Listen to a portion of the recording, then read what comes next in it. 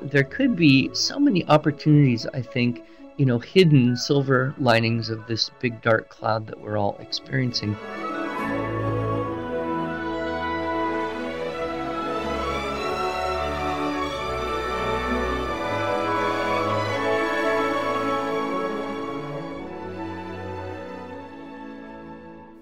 Hello, and welcome to the Arts of Language podcast with Andrew Pudewa, founder of the Institute for Excellence in Writing, or as many like to say, IEW. My name is Julie Walker, and I'm honored to serve Andrew and IEW as the Chief Marketing Officer. Our goal is to equip teachers and teaching parents with methods and materials which will aid them in training their students to become confident and competent communicators and thinkers.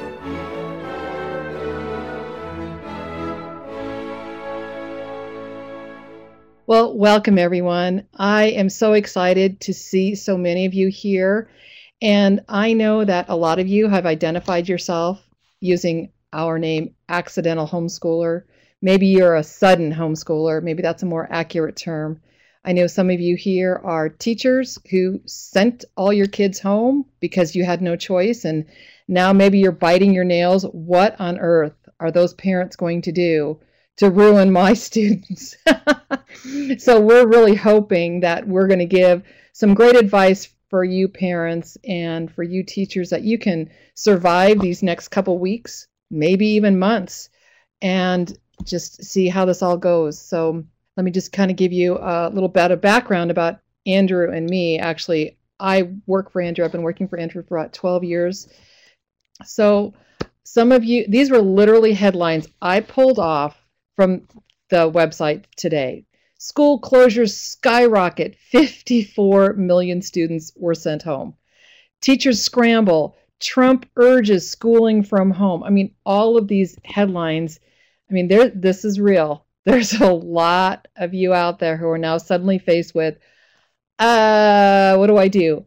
So what does this actually mean? So while the states are trying to figure this all out, while the teachers are trying to figure out what this means, we're just asking, maybe we can offer some help, because both Andrew and I have homeschooled in the past. I actually did teach in a classroom for several years, so I've got a little bit of that background. And Andrew, if you've never heard Andrew Pudewa speak before, I think you're in for a treat tonight.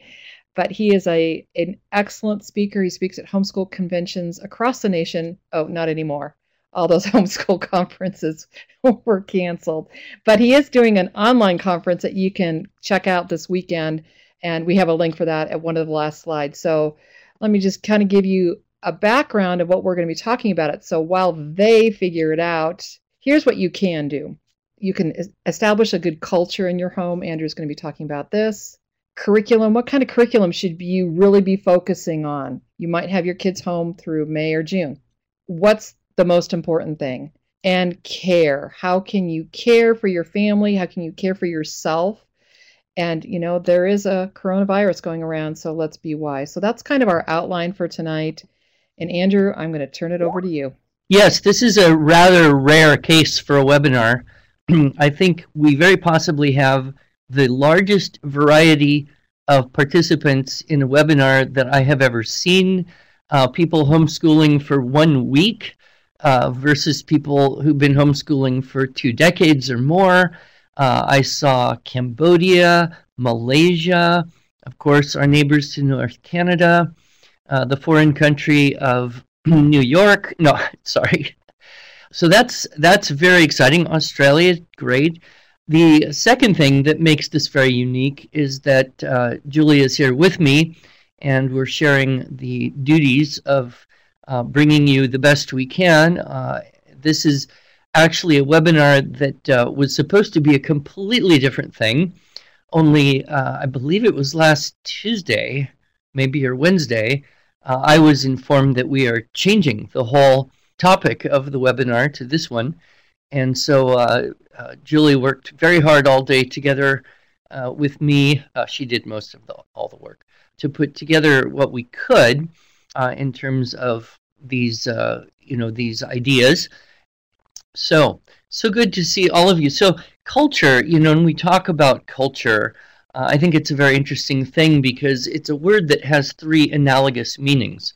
One meaning, the one we most commonly think of, is culture, the stuff of the world around us. So the books and the movies and the music and the fashion and the food and the architecture and even the politics to some degree. And we throw that all into one big basket and call it culture. But there's a couple more definitions of this word that kind of, I think, enlighten us when we consider some other ways this word is used. The second would be our corporate culture, and that would be the way we do things around here. So, we at IEW, we have a business and we have certain ways of doing things and schedules and kind of almost, certain patterns and rituals that we have created and try to follow, which creates a corporate culture. You have this at home, too.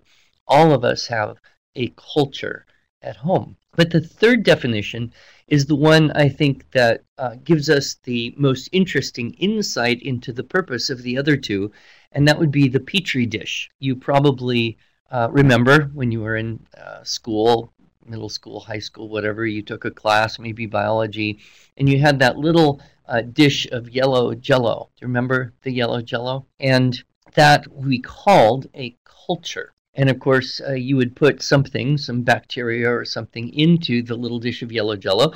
And if it grew well, then your culture was good. It was nourishing and growing what you want to have. If it is not a good culture, if it's antiseptic or toxic, then you don't grow what you're trying to grow. And I think this is so important because, it's kind of obvious that the word culture is cognate, very closely connected with the word cultivate. A culture is supposed to cultivate something. And so when we ask then, what is it that the books and the movies and the art and the music and the architecture and the stuff of life is, what is it supposedly trying to cultivate? We don't have a lot of control over that. People like me can whine about bad music and bad movies and bad books, but I can't prevent them from existing. I can only filter that as it comes into my corporate culture, my home. And so that's our big job. One of the things that we who have been involved in homeschooling for a long time notice that there's very often a progression in the culture at home and how it changes. Often, phase one, people decide to homeschool, and so they want to do school at home. They want to recreate that environment of the classroom and the curriculum, even going so far as to get, little desks and a flag in the front of the room and a whiteboard and a multiplication table chart on the wall, and then a little pile of books with the right number on the cover corresponding with the grade level of the child. And so they're trying to recreate then what they remember or what they believe happens in schools in the home. That's kind of phase one. And then very often what happens is, a few things can happen. Number one, you can kind of hit overwhelm or burnout, especially if you have several kids and they're all in different grade levels and you're trying to juggle 4 or 5 subjects at 2 or 3 or 4 or more different grade levels. And that can kind of reach a point where you just don't know how you can keep track of it all. And lesson planning takes you till 1 a.m. like a normal school teacher, and you think, I just can't do this. There's got to be something else. Phase two, I think then you start to realize, well, some of these things that we're doing, we could probably do together. We could group our children and we could have them, we could read to everybody the same book at the same time. We could all learn some of the same poems. We could do math facts drills with the 2 oldest and the 2 youngest separately, that they're really, even though they may be a year or 2 apart, they're not necessarily a grade or 2 distant in the things that they can engage in learning. And so that kind of phase two Often I find people can chunk kids, they can get a little more relaxed about curriculum and still use appropriate textbooks and whatnot to help them stay on track, but they feel a little happier. And then in phase 3, I think you kind of get to the point where you realize there's a difference between school at home and home education, and that honestly you can accomplish a good chunk of what happens during the day in terms of academics in a relatively short period of time compared to being in school for 6 or 7 hours. And then you have time to do other things and build the culture at home. The question that I would encourage everyone to contemplate and discuss, perhaps with a spouse, maybe with the kids themselves, but you want to ask yourself, what am I trying to cultivate? I've got my kids home now. I want to more intentionally bring in, guide, shape, mold this culture at home. So what are the goals that I have? What am I trying to cultivate? And make your list. People would have a different list. Some people would say, I'm trying to cultivate a love of learning. Some people would say, I'm trying to cultivate character qualities, wisdom and virtue. I'm trying to cultivate a more independent learner. I'm trying to cultivate a stronger love for siblings and family members and fellow man.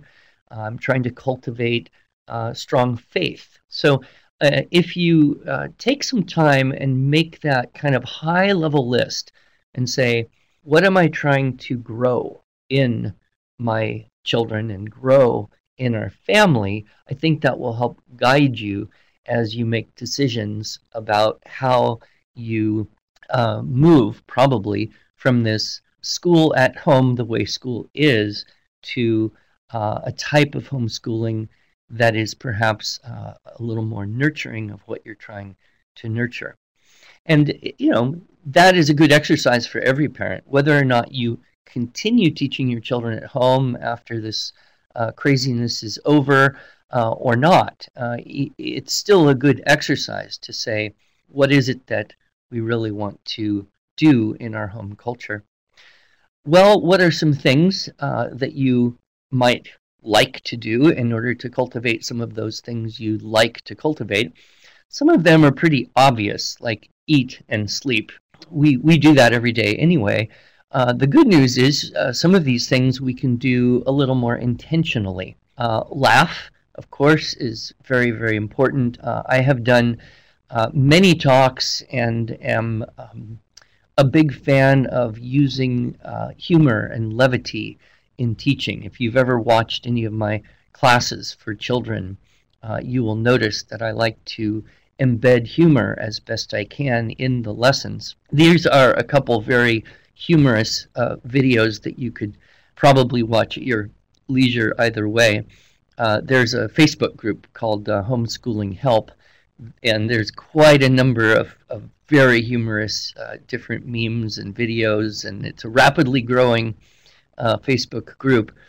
It's also an opportunity, I think, for children to get a little more opportunity for chores and working together beside you. I know that in a busy life, it is sometimes easier to just do something yourself than to have a young child help with that. But now they're there, and now you have time. And so to work on the things that need to be done to maintain the house. Of course, if you're in the house all day, every day, there's a little more maintenance required as a result of that. And of course, one of the huge advantages, I think, of homeschooling, especially if you have teenagers, is they don't have to get up at such an absurdly early hour. So, and the girls, it's worse because they need at least an hour to fix their face and figure out what they're going to wear, or maybe more, and then, eat and get out the door, sometimes get on a bus or be in a car, and then have to make it, to school to start at, high school, sometimes it's some horrible hour, 7:45, 8:15.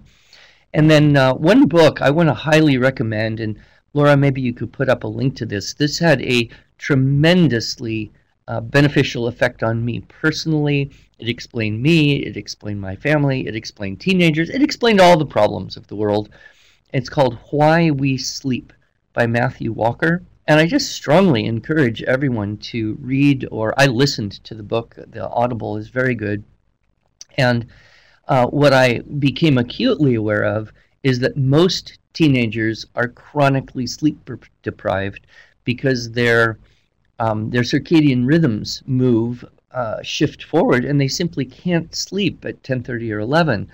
Many times they can't sleep till midnight or 1 o'clock, and then they have to get up so early in order to be at school. Well, if they're not having to be at school, they can get more sleep, and this could improve all sorts of things. It could improve their emotional condition.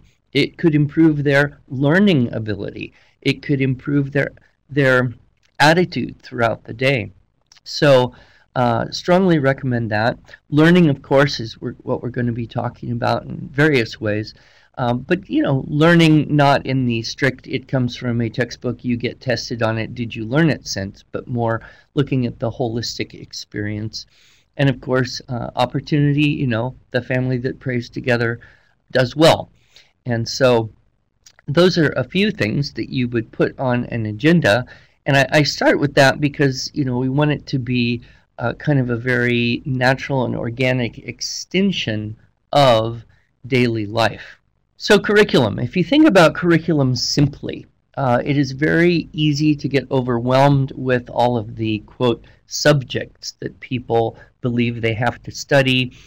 This tends to get even more complex in middle school and high school when you have, a school schedule with 6 different classes or a transcript that has so many different, subjects that have to be done.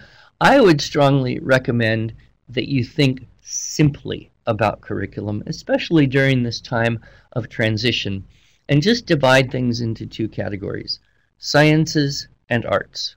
Sciences and arts, the arts and sciences. Now, of course, within that, there are some additional divisions, but that way, every day you can ask yourself and say, okay, have I done some arts and have I done some science? And if the answer is yes, then you can say success, which I anticipate you will be able to say every day with some simple guidelines. With science, we very often think of it as something that you have to learn from a textbook. It has lots of obscure terminology and explanations for things, and that's all very important in many ways. But this is an opportunity where you can perhaps say, well, let's take a little bit more of a poetic approach. Could we possibly spend some time outside instead of looking at the book? And maybe we would start to improve our powers of observation. Perhaps we would experience things in a multisensory. Perhaps we would be able to notice things that we haven't noticed before. And so what we would recommend at this point is this idea of, keep up with your math so that you don't forget the stuff you know. It's actually, in math, almost more important to maintain what you know and be able to do that with a little bit better speed and accuracy than to continually learn new subjects. So if you have students, you have a math book, and you don't feel like you want to necessarily, jump into the next subject or the next, level of complexity, feel free to kind of camp out, and that fits with the nature theme as well. Feel free to camp out and simply practice those things that your children know. So, if they are learning their multiplication tables and it's still a little on the, slow and hesitant side, don't rush into division. Just work with that for a while. If they're in division and that's still a little bit on the slower, rusty side, don't jump too far forward into fractions. So wherever they are, if you make your primary goal for what they're doing now to become faster and easier and more accurate, that's sufficient for you at the time. You don't always be having to introduce a new concept. I have a talk, and Laura, maybe you could put a link to it. I have a talk entitled Ability Development, Mastery Learning, and Individualized Education. And I talk about the importance of that mastery of math so that moving into a higher level of complexity is more easily successful. There are so many math resources online. I'm sure that many of you have started to look into that and see what you could find. Everything, gosh, from, Teachers Pay Teachers to all sorts of free stuff with different homeschooling sites, Khan Academy, worksheets, downloadable, printable worksheets. So there's lots there that you can deal with. And so keep the math up.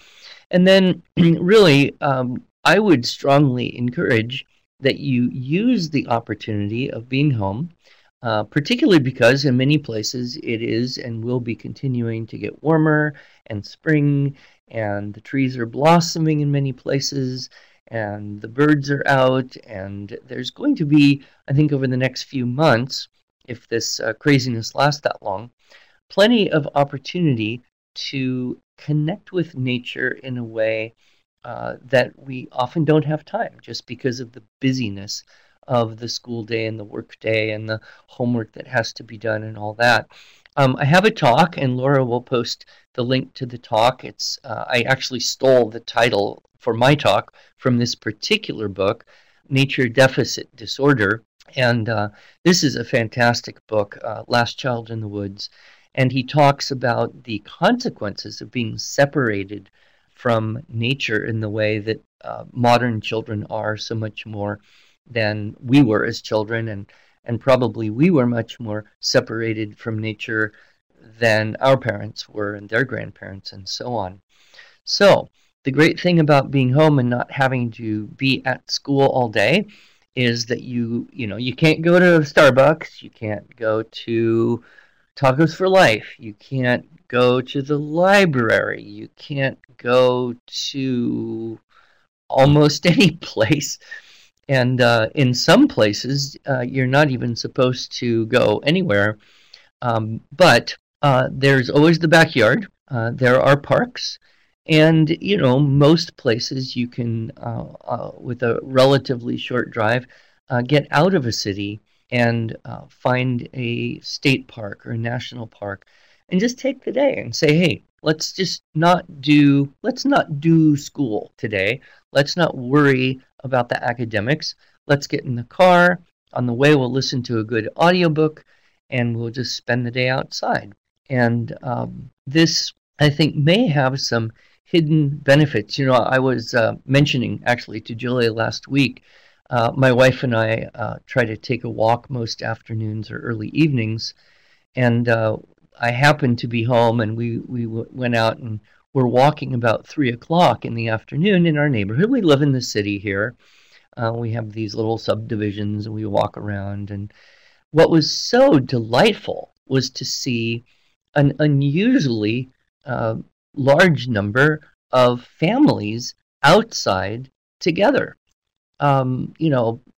Older middle-aged moms shooting hoops with a teenage boy who obviously was going to outshoot her big time.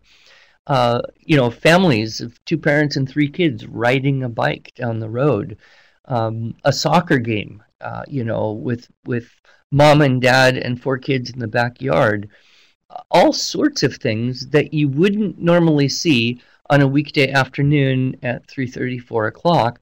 Why? Well, because mom and dad weren't able to go to work, or they were working from home. Kids weren't in school. And so there could be so many opportunities, I think, hidden silver linings of this big dark cloud that we're all experiencing in terms of building family through many activities, and in particular, those being outside. So I strongly recommend that you at least listen to my talk, Nature Deficit Disorder.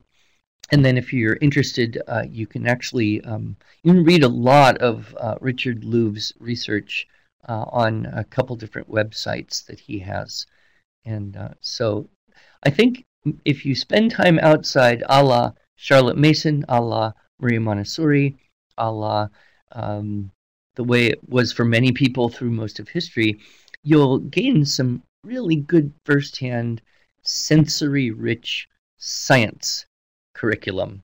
And you can kind of relax a little bit more if that. Yes, Sherry, you're right. Some government parks are closed, and that's too bad. But Shenandoah was doing free admission. Is that in Virginia, Rachel, Shenandoah? Because I think I used to live right around there. Another thing that gets you outside, and you don't have to go anywhere to do this, it's also the right time of year, and that is to start a little garden. I'm not sure this has quite the same appeal to teenagers as it might to younger children, but I know that my wife has, always been very interested in her gardening and getting the kids out there to help plant the seeds and learn what should go where and planning what to do. And you can combine this, of course, with some research on how to do it well. If you're not an experienced or natural gardener, which I am definitely not a natural gardener, there's so many resources that you have available. One idea, and I had one daughter who really got into this, and that was square foot gardening. And it just takes a very little bit of space. You don't need a huge backyard. You don't need to dig up all your grass or plant beds or whatever. You can actually start in a fairly simple way, little raised bed. Even the project of building the frame would be a great thing to do with the kids. And so this idea of square foot gardening, it is amazing how many vegetables you can get out of a dozen square feet.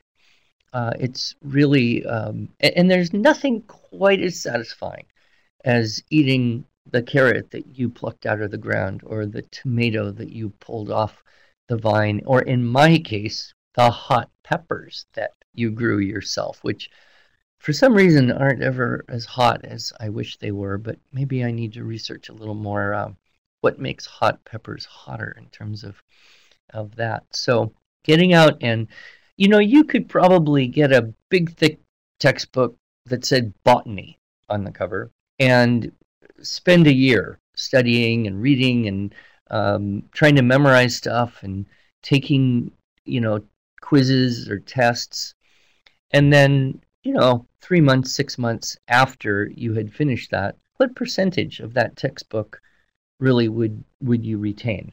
Probably most of you would guess not that much, 10% if you're a genius, 5% if you're average, 2% if you're me. So, but then think about the whole process of doing a garden. And like I said, learning what should grow next to what to reduce the bugs, and what type of best things grow in which climate, and when to plant, and all of that is going to be probably more real, useful botany that you would take into your experience, from your experience into adulthood. So that's an idea I think very good to consider if you can. Arts. One of the things that we think about, of course, is music and fine art. Many of you have perhaps children that play the piano or the violin. That would make me happy. Or even the recorder or xylophone. Hopefully not saxophone or drums, but maybe you do have that. The great thing about having more free time, if you want to call it that, is that you've got more time to play music. If you don't have children doing music lessons, or if you haven't started but you want to, there are many things you can do now.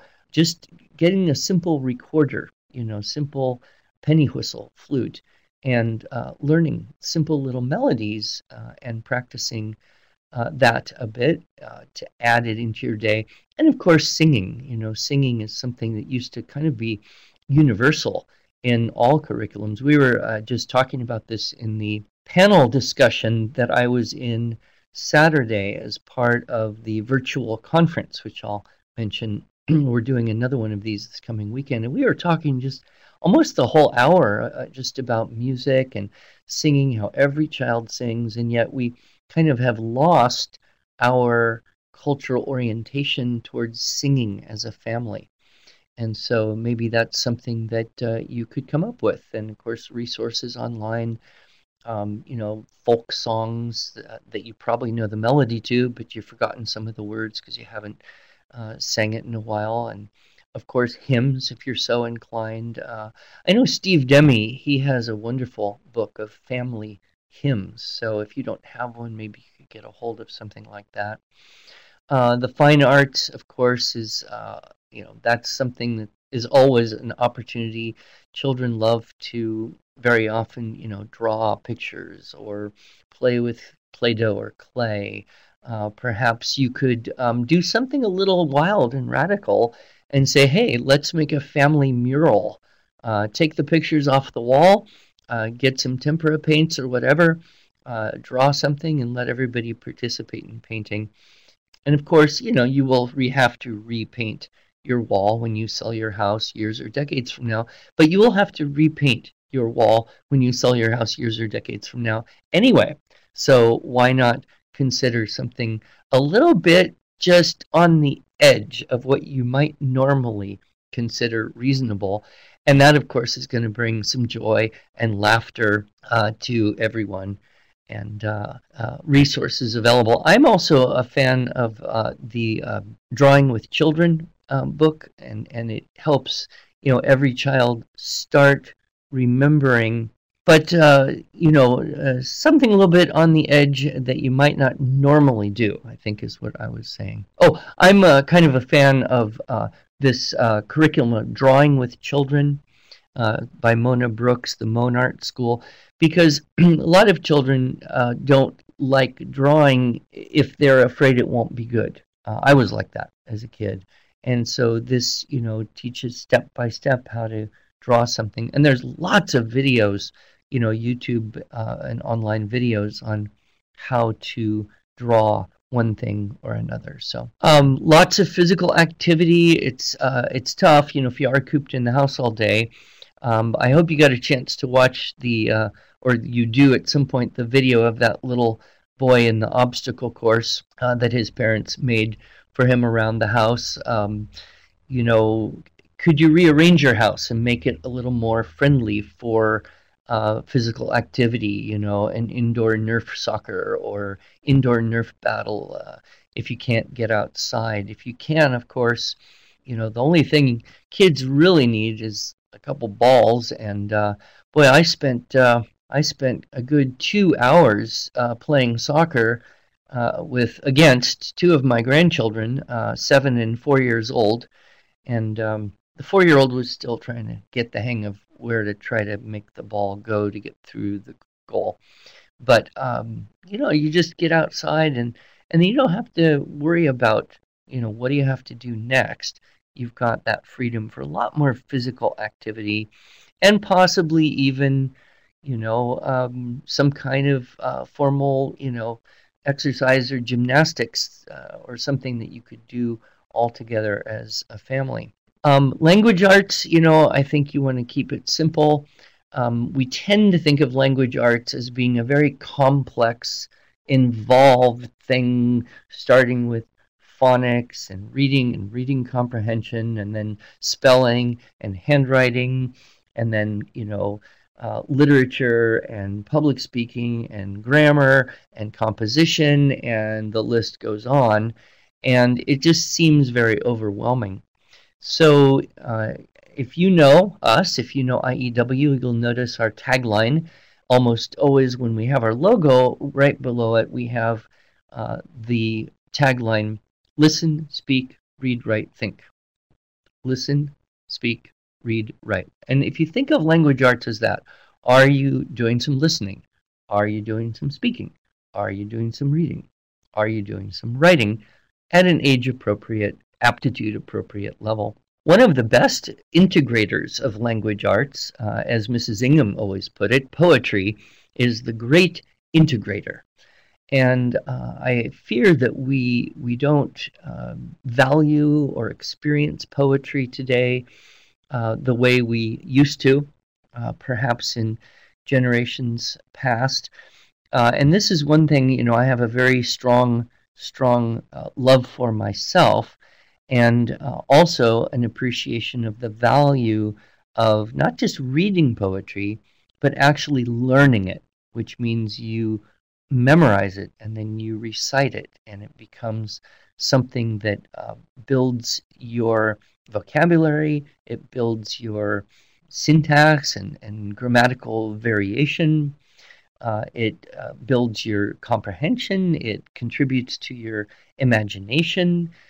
There's so many wonderful things that memorizing poetry can do for you. Reading aloud should be probably at the core of a language arts curriculum. There's probably, in my view, there's probably nothing more important you can do in any given day than read out loud to your children of all ages. We tend to, I think, favor younger children, and kids read on their own, and then they've got their homework, their school assignment, the book they're supposed to read for school. And so we go, yes, you go read your book, and that'll free me up to do, the picture book, Ping and the beautiful Yangtze River here one more time with the 4-year-old. But what so many people have found, and I'm sure some of you participants could chime in on the real value of reading out loud to the whole family, a good or book that you want to read, an engaging book. We're going to put up some resources later, and one of those I'm going to share with you is a good friend of mine, Sarah McKenzie, and her website, the Read Aloud Revival. She's got book lists that are wonderful and appropriate for read alouds, and a whole discussion going on there with reading aloud to the family. So if you just did that and then spent the rest of the day outside and then did a little bit of math to not forget stuff, that would be a huge success for a homeschool day in my thinking. If you don't give children something good to memorize, they will memorize whatever garbage is in their environment. Now, I thought I had accomplished something truly great when I was probably 11 years old, and that is, with help of the television commercial that came on many dozens of times, every cycle of watching, Batman or Star Trek reruns, I memorized the formula for a Big Mac. 2 all-beef pies, sauce, cheese, pickles, onions on a sesame seed bun. However, my colleague Julie Walker here, she upped me. So Julie, would you turn on your mic and do what you did to me earlier today? Because it kind of blew my mind, and it deflated me, because I thought my accomplishment is nothing compared to your accomplishment. Okay, you ready? It's kind of embarrassing that I can still do this. Bun, seeds, sesame, onions, pickles, cheese, lettuce, sauce, specials, patties, beef, all to you. Why did you do that? Because I had nothing else good to memorize, clearly. So, we have a poetry memorization program. Maybe Laura, you can put up a link to that. It's still the favorite thing I've ever done. It's like a Suzuki method for poetry memorization. And in the special package that we're offering you at the end of this, we actually provide for you at no cost all of level 1, which is 20 poems, the poems themselves, some background information, some coloring sheets if kids are into that, as well as links to the audio of me reciting these poems, so that you can start right off on having your children memorize good and beautiful things rather than kind of silly or meaningless or random things. And I'd say any of those of you who've done a little bit of poetry memorization with your children, maybe you'd like to just type in briefly what were some of the best things. Oh, Shanna, I'm so glad that you asked this question. She asked, how do you get boys to do this? Memorize poetry, I assume. Well, I specifically found poems that are what I would consider boy-friendly. For example, Anna said The Vulture is her favorite by Belloc. Goes like this: the vulture eats between his meals, and that's the reason why he very, very rarely feels as well as you or I. His eye is dull, his head is bald, his neck is growing thinner. Oh, what a lesson for us all, to only eat at dinner. That's a boy poem. Jabberwocky is a boy poem. So there are quite a number of poems that are either humorous, a little bit violent, perhaps on the edge of disgusting, or tell a story, or preferably all of those mixed together. And I have found that if you do start with the right kind of poems, you can capture the imagination of boys. And what would be fun is, of course, now we're all into this kind of not being able to see, regularly people that we might be able to see, such as grandparents or aunts, uncles, relatives. So children can memorize a poem and then Skype grandma and recite a couple of their poems there. Well, and I'm just going to chime in, Andrew, with that because, I introduced you to a new tool today that I would like to know in the chat box how many of you have heard of this brand new thing that just came out, 10 years ago? Marco Polo. How many of you know Marco Polo? That is a great way to share these poems with people. Yep. I try and read my story to my granddaughter every night with the Marco Polo. It's like the idiot's Skype, maybe? Something like that. Yeah, it's not live, so it's really nice. You can record it. And you want to know what her favorite book is right now? Trashy Town. She wants to hear me read Trashy Town. Good. I wanted to talk just a little bit in favor of cooking. This is something that I became aware of really when a couple of my older daughters went to college maybe 10 years ago, and they were very surprised. So Marco Polo, Walter, Marco Polo is an app, and it is a app where you can record video and send it directly to other people who have the Marco Polo on their phone. So you can try downloading it if you want to. Yeah, so I wanted to mention cooking. I became aware when I had a couple older daughters. They went to college, and they were shocked that the people in the dormitory that they lived with, almost none of them, and these were all girls, knew how to cook much at all. Like, couldn't even prepare a pot of rice. And they were kind of shocked because all my girls grew up learning to cook and cooking very well, which is extremely nice. At my older age, when I go to visit them, I can always be certain of excellent meals. But I was kind of surprised to hear that. And then I realized if that's true for the girls out there, it's probably even more true that very few boys are learning to cook. And I am profoundly grateful that my mother, who was, she was a working mom. She taught piano and voice in our home. And so she was busy, usually, right up around till dinner time or whatnot. But she managed to find time to teach me to cook stuff. And in fact, it was my job, probably from the age of, 10 or 11, all the way till I was maybe 15, 16. It was my job to cook dinner every Wednesday night.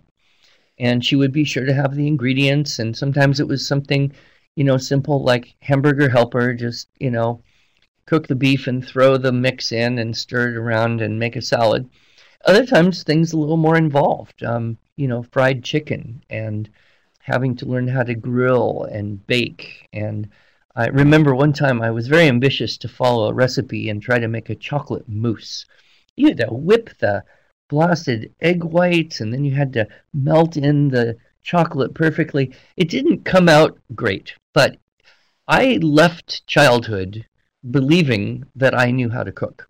And then when I lived alone for several years in Japan, I cooked for myself. And now I cook for myself because my wife is busier than I am, and I like it. And so we actually share our cooking responsibilities. And I just can't encourage you enough to make that a part of the curriculum. And what better time when you've got the kids home during the day and you can, teach them how to read a recipe and measure things out with the cups and spoons, and then how to, intuitively throw in a dash of this and a bit of that.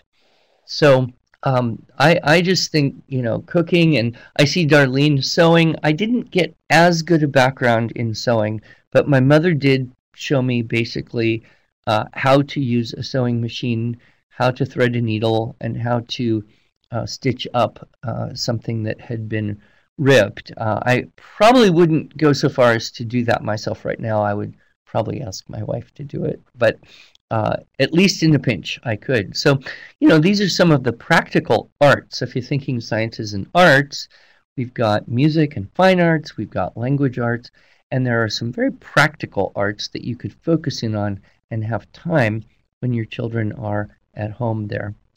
Talk about screens. This is, of course, one of the things that we notice children today spend magnitudes more of their time looking at screens. When I was young, of course, there was no internet, but television existed. However, it was very regulated. There were windows where I could watch a certain show, and then there were windows where the family watched a certain show. Movies, you still had to go to a theater.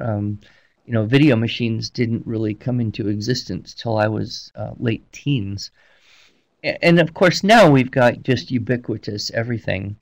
So, there are good screen time, of course, educational. One of the very best possible educational screen time activities, in my opinion, would be watching writing classes published by the Institute for Excellence in Writing, which of course would be me teaching kids how to write with structure and style.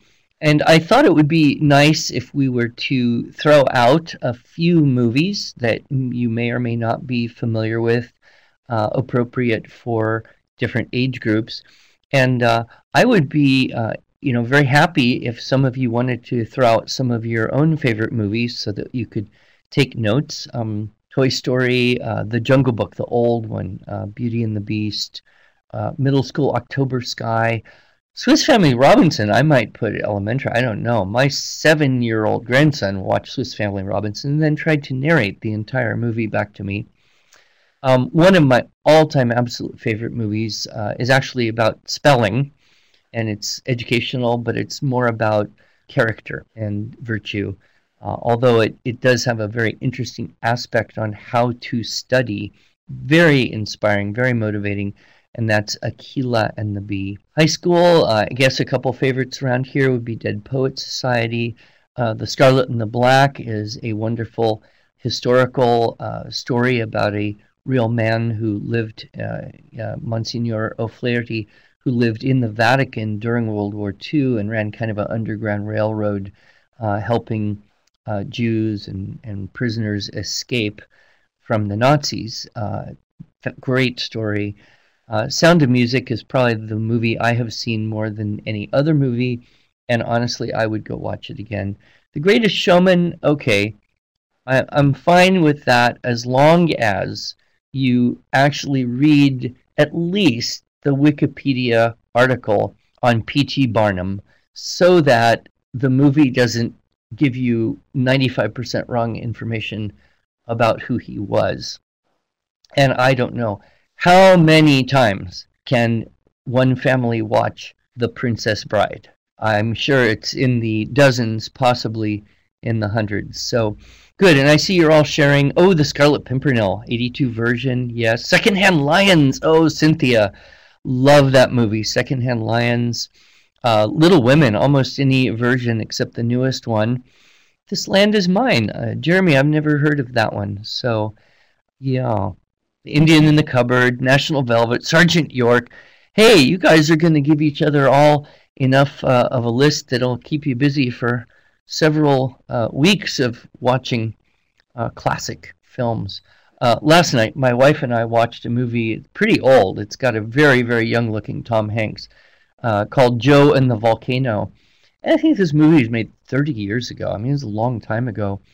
And what struck me was that in that time there was this kind of innocence and virtue that was really portrayed in the movie and appreciated so much more than what we see today, which would be, the problem of bad screen time. And of course, all of those things where, the games are simply a distraction, they have the possibility of becoming somewhat addictive, an escapism type thing. We all, I think, have games that we play on screens, but with children, it is especially important to help them, do that in moderation and not use it as a kind of escape out of everything else. So, a friend of mine wrote an article called "In Praise of Boredom," and then I searched it and I found that a whole lot of people have written things and titled them "In Praise of Boredom." If you do a web search on the benefits of boredom, you will find all sorts of articles from, opinion all the way to research in Scientific American or Psychology Today magazine. One thing that's kind of interesting, I remember reading years ago, is that it actually requires more brain activity to stare at a blank wall than it does to watch a sitcom on TV. Well, why? Well, if you're staring at a blank wall, you would have to imagine stuff. You'd have to remember stuff. You would have to explore what's in your brain. Otherwise, you would actually die of boredom.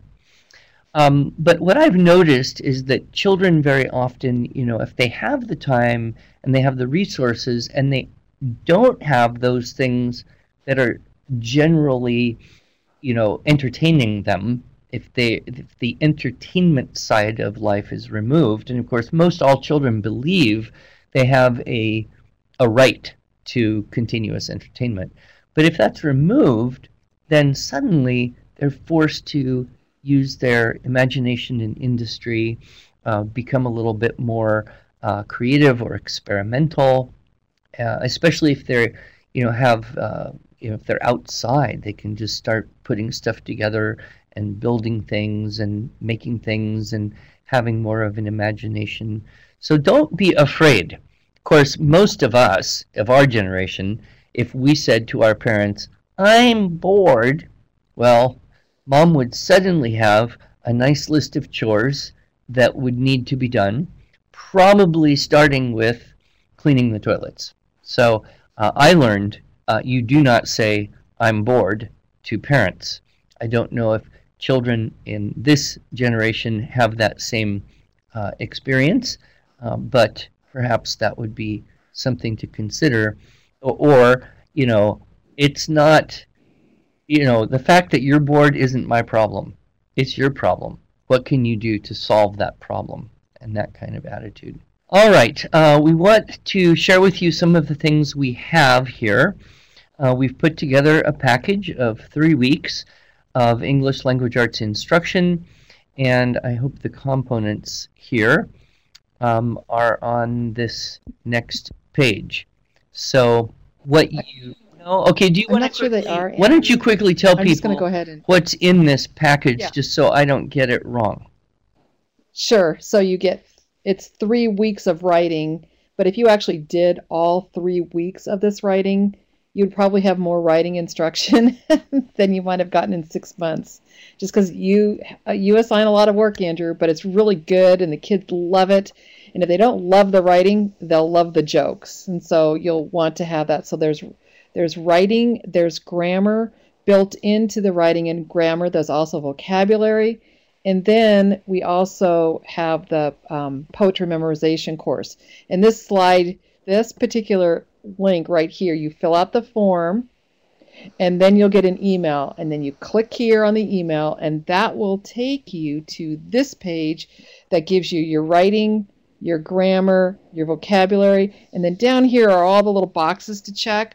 What's really important, we want you to remember this, you guys. Listen to me. Are you listening? Bookmark the link to the videos. People get going and then they forget where they put the videos. The videos, just bookmark that link. That's where you're going to get the jokes. and the writing instruction, free writing instruction, but you have to get the free jokes too. So that's what we're giving away just to get you started. And then we started. Can people a new share that link helping with anyone? Absolutely. Just go back to, let me go back to that slide that you can share with people. It is this one right here, iew.com/lessons20. If you click on that right now, it will take you right there because that's a live link, but go ahead and share it. We've had thousands and thousands of people be introduced to this. And honestly, it should not take much explanation. Just get going. It's kind of one of those, just start the video, download the PDFs, open, and go. Pretty easy. And someone was asking in the chat, do we give you a list of poems? Well, the poetry memorization course, you have 20 poems to memorize, so that should get you going there. So I mentioned this new homeschooling help page. This is just, we started this just, Saturday, just to help people, help all of you, the hundreds of you here tonight. If you have any questions about how to homeschool, whether you do it for 6 years or 6 weeks and you're just trying to survive, I hope what you've heard tonight from Andrew and maybe from me too is, you know what, just relax. You're going to get through probably a lot more learning than what you expect by just relaxing and getting outside and focusing on what's the most important things. Andrew mentioned a few links. I want to just post these all right here. Surprised by Homeschooling is an excellent blog post that Jennifer Mauser from our IEW team wrote about what to do about homeschooling. Some of those things that we mentioned here tonight. Center for Lit has some free literature lessons. Christy Clover wrote a book called Homeschool Basics. And we're actually giving away 5 copies of that book. So you can click on that link to enter our drawing to get that book. Sarah McKinsey, Andrew mentioned, has a readerloudrevival.com. And one of the things that she's doing now, you fill out a survey and she tells you what's the next 3 books you should read out loud to your children, which is really fun. And then when you're all done, you get to take it again and she gives you 3 more books to recommend. I just love it. And then this weekend, Andrew is speaking at the virtual homeschool convention called classicalconferences.com. So you can click on that link and register for that. So wow, you guys, as we were putting this together, I was thinking of my days. I'm all done homeschooling. My baby is 31 years old, so it's been a long time since I've homeschooled. Did not teach him the Big Mac song. Sorry, just couldn't do it. But all those years ago when I would walk those homeschool convention halls and be completely overwhelmed, we don't want to overwhelm you. Have some fun with your families, relax, enjoy each other, put them on a schedule just so that they know what they can expect next. If you are working from home, just call them your coworkers, right? Excuse me, my coworker needs some attention right now. Go take care of your kids, get them outside, and just enjoy this rare time that you have with your kids. So I wanted to share a couple things as a homeschooling mom emeritus, been there, done that, did most of the homeschooling myself. And that is, don't be afraid to get input from your kids about what they want to do. Hey, Mom, I would really like to try this really cool thing. If this really cool thing is not watching SpongeBob SquarePants, then it might be okay. Enjoy the time you have. And also, please just be COVID-wise. Wash your hands. Social distance. There's a reason why you guys are home right now. And don't undo what we're trying to do right here, which is to flatten the curve. The curve is real. And then one last slide I'm going to share with you. This is our Magalog. For homeschoolers or for full-time teachers, we serve all people in any educational path, whether they're teaching their children at home, whether they're teaching their children in a classroom. We've got materials and resources for them. A lot of them are completely free. If you go to this link, you can request a Magalog for free. And inside that link inside the Magalog are resources to our free premium membership, which gives you a free shipping code, a free book that Andrew wrote. I'm overwhelming you guys. I'm going to stop now. But here's the link to enter the drawing again. Andrew, there's a few questions that are outstanding, but I hope that's been useful to the many of you. I think this is one of the best webinar turnouts we've had in a long time. and I'm overwhelmed with the excitement that you all have about either continuing your homeschooling life or beginning, perhaps, a homeschooling adventure or bridging your time from here to there. So we are here to help you. I'll finish with this one question Sarah asked about transitioning a public school teen to homeschooling. And that's, of course, a very general question, and all homeschooling teens are different. The boys often miss different things about school than the girls. Probably the biggest thing is just friends and connection. And so giving them opportunity, but not unlimited opportunity, to keep in touch with their friends through probably text and Instagram is where they would be. And I would encourage you to talk to this teen and say, you know, this is an opportunity for you to really kind of take responsibility for your own curriculum, for your own education. This is a chance for you to say, hey, what interests me more than other things that maybe I had to do at school that weren't as interesting, and then you assist him or her in being able to pursue learning about those things which are of greater interest. I think what every teenager really wants is responsibility for themselves, for learning, responsibility to help make the world a better place, and the freedom to kind of pursue what may be the glimmerings of some kind of sense of calling or mission in life. So I would just encourage that public school teen and say, hey, this is a great opportunity that you might otherwise have had to escape the boring stuff and pursue that which you would find most interesting, and I will help you do that. So that would be my bit there. Walter, I don't have a specific website related to the benefits of boredom, but I guarantee you, if you just do a web search on benefits of boredom, you will find more links than you probably want to read. So I think that does clear off all the questions, and we are a little bit past the bottom of the hour, so we'll wrap it up here with our closing music. And again, Andrew, one more question. Someone was asking what grade level is the poem? You know, we have had people buy it for an elementary student and discover that the 5-year-old's learning poems as faster than the 10-year-old. I have actually had someone as old as 80-something buy the poetry program because she wanted to remember and learn poems to help her memory in old age. So I don't think there's any particular grade. If you think of it kind of like, anybody can start playing the violin. You can start at 4 or 14 or 40 or 80. You can start memorizing poetry at any age as well. So, Misty, don't be scared, because you've got all the help you need. We will help what we can. You will find other like-minded people, and you just take it one day at a time. All right, let's wrap it up with that, and God bless you all.